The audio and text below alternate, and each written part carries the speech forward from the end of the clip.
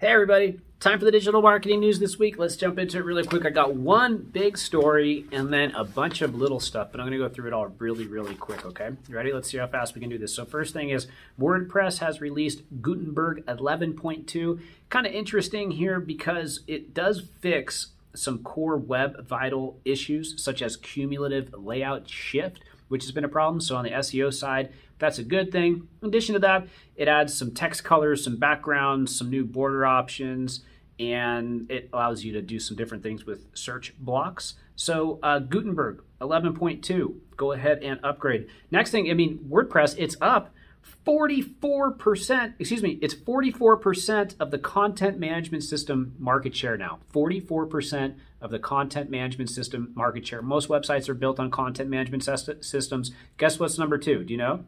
It's Drupal. Drupal only has 9.6%. WordPress incredibly dominant as the content management system out there.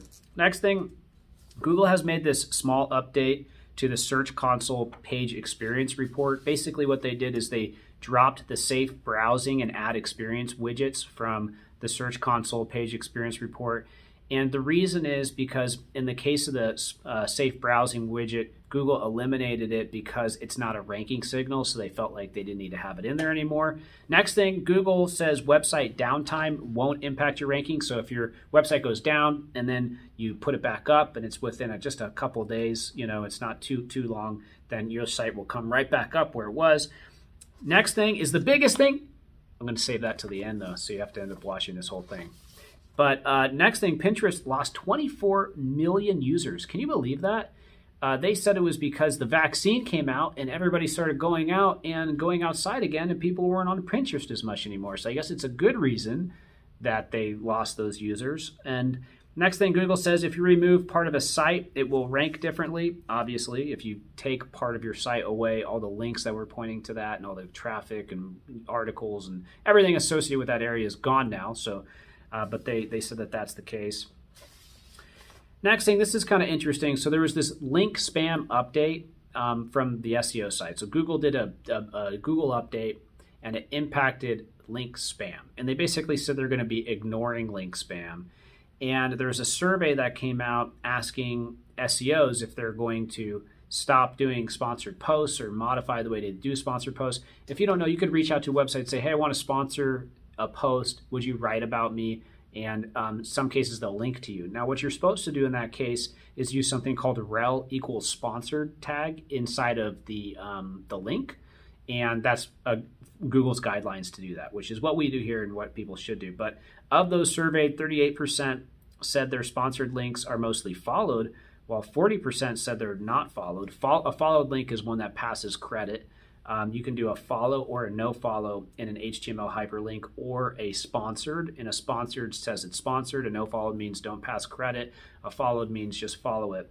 And only 22% said they use the rel equals sponsored tag. So it's kind of interesting. 33% said they'll keep using followed links. 33% said that they'll keep using no followed links. And 33% said they'll start using the rel equals sponsored tag as a result of this. So apparently, it's split equally in thirds as a result of that survey. Next thing, Google Merchant Center will enforce accuracy in MPN. So Google will require Merchant Center merchants to use accurate manufacturer parts numbers beginning this month. You'll see item level warnings, such as incorrect product identifier for accurate info. So keep an eye out for that.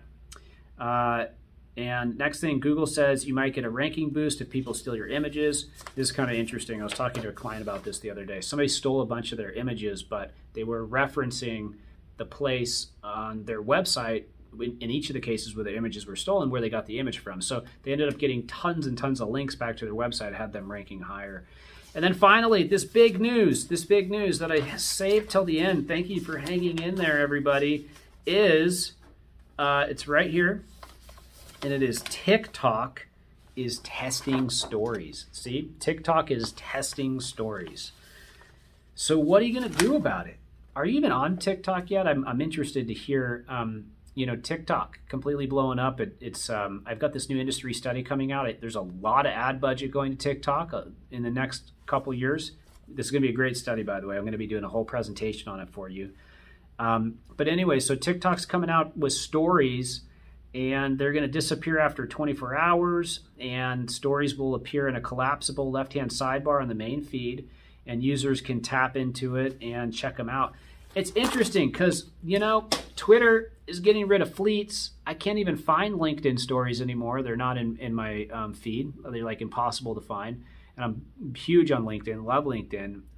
You know, YouTube has stories, but only for more mature accounts. And then Facebook stories are out there and big, and Instagram are big, and now TikTok is just getting in the story game. So interested to hear how you're going to handle that. Leave a comment below. I'll see you next week. I hope your digital marketing is going awesome, and I hope you're doing well. Have a great one. See ya. Bye.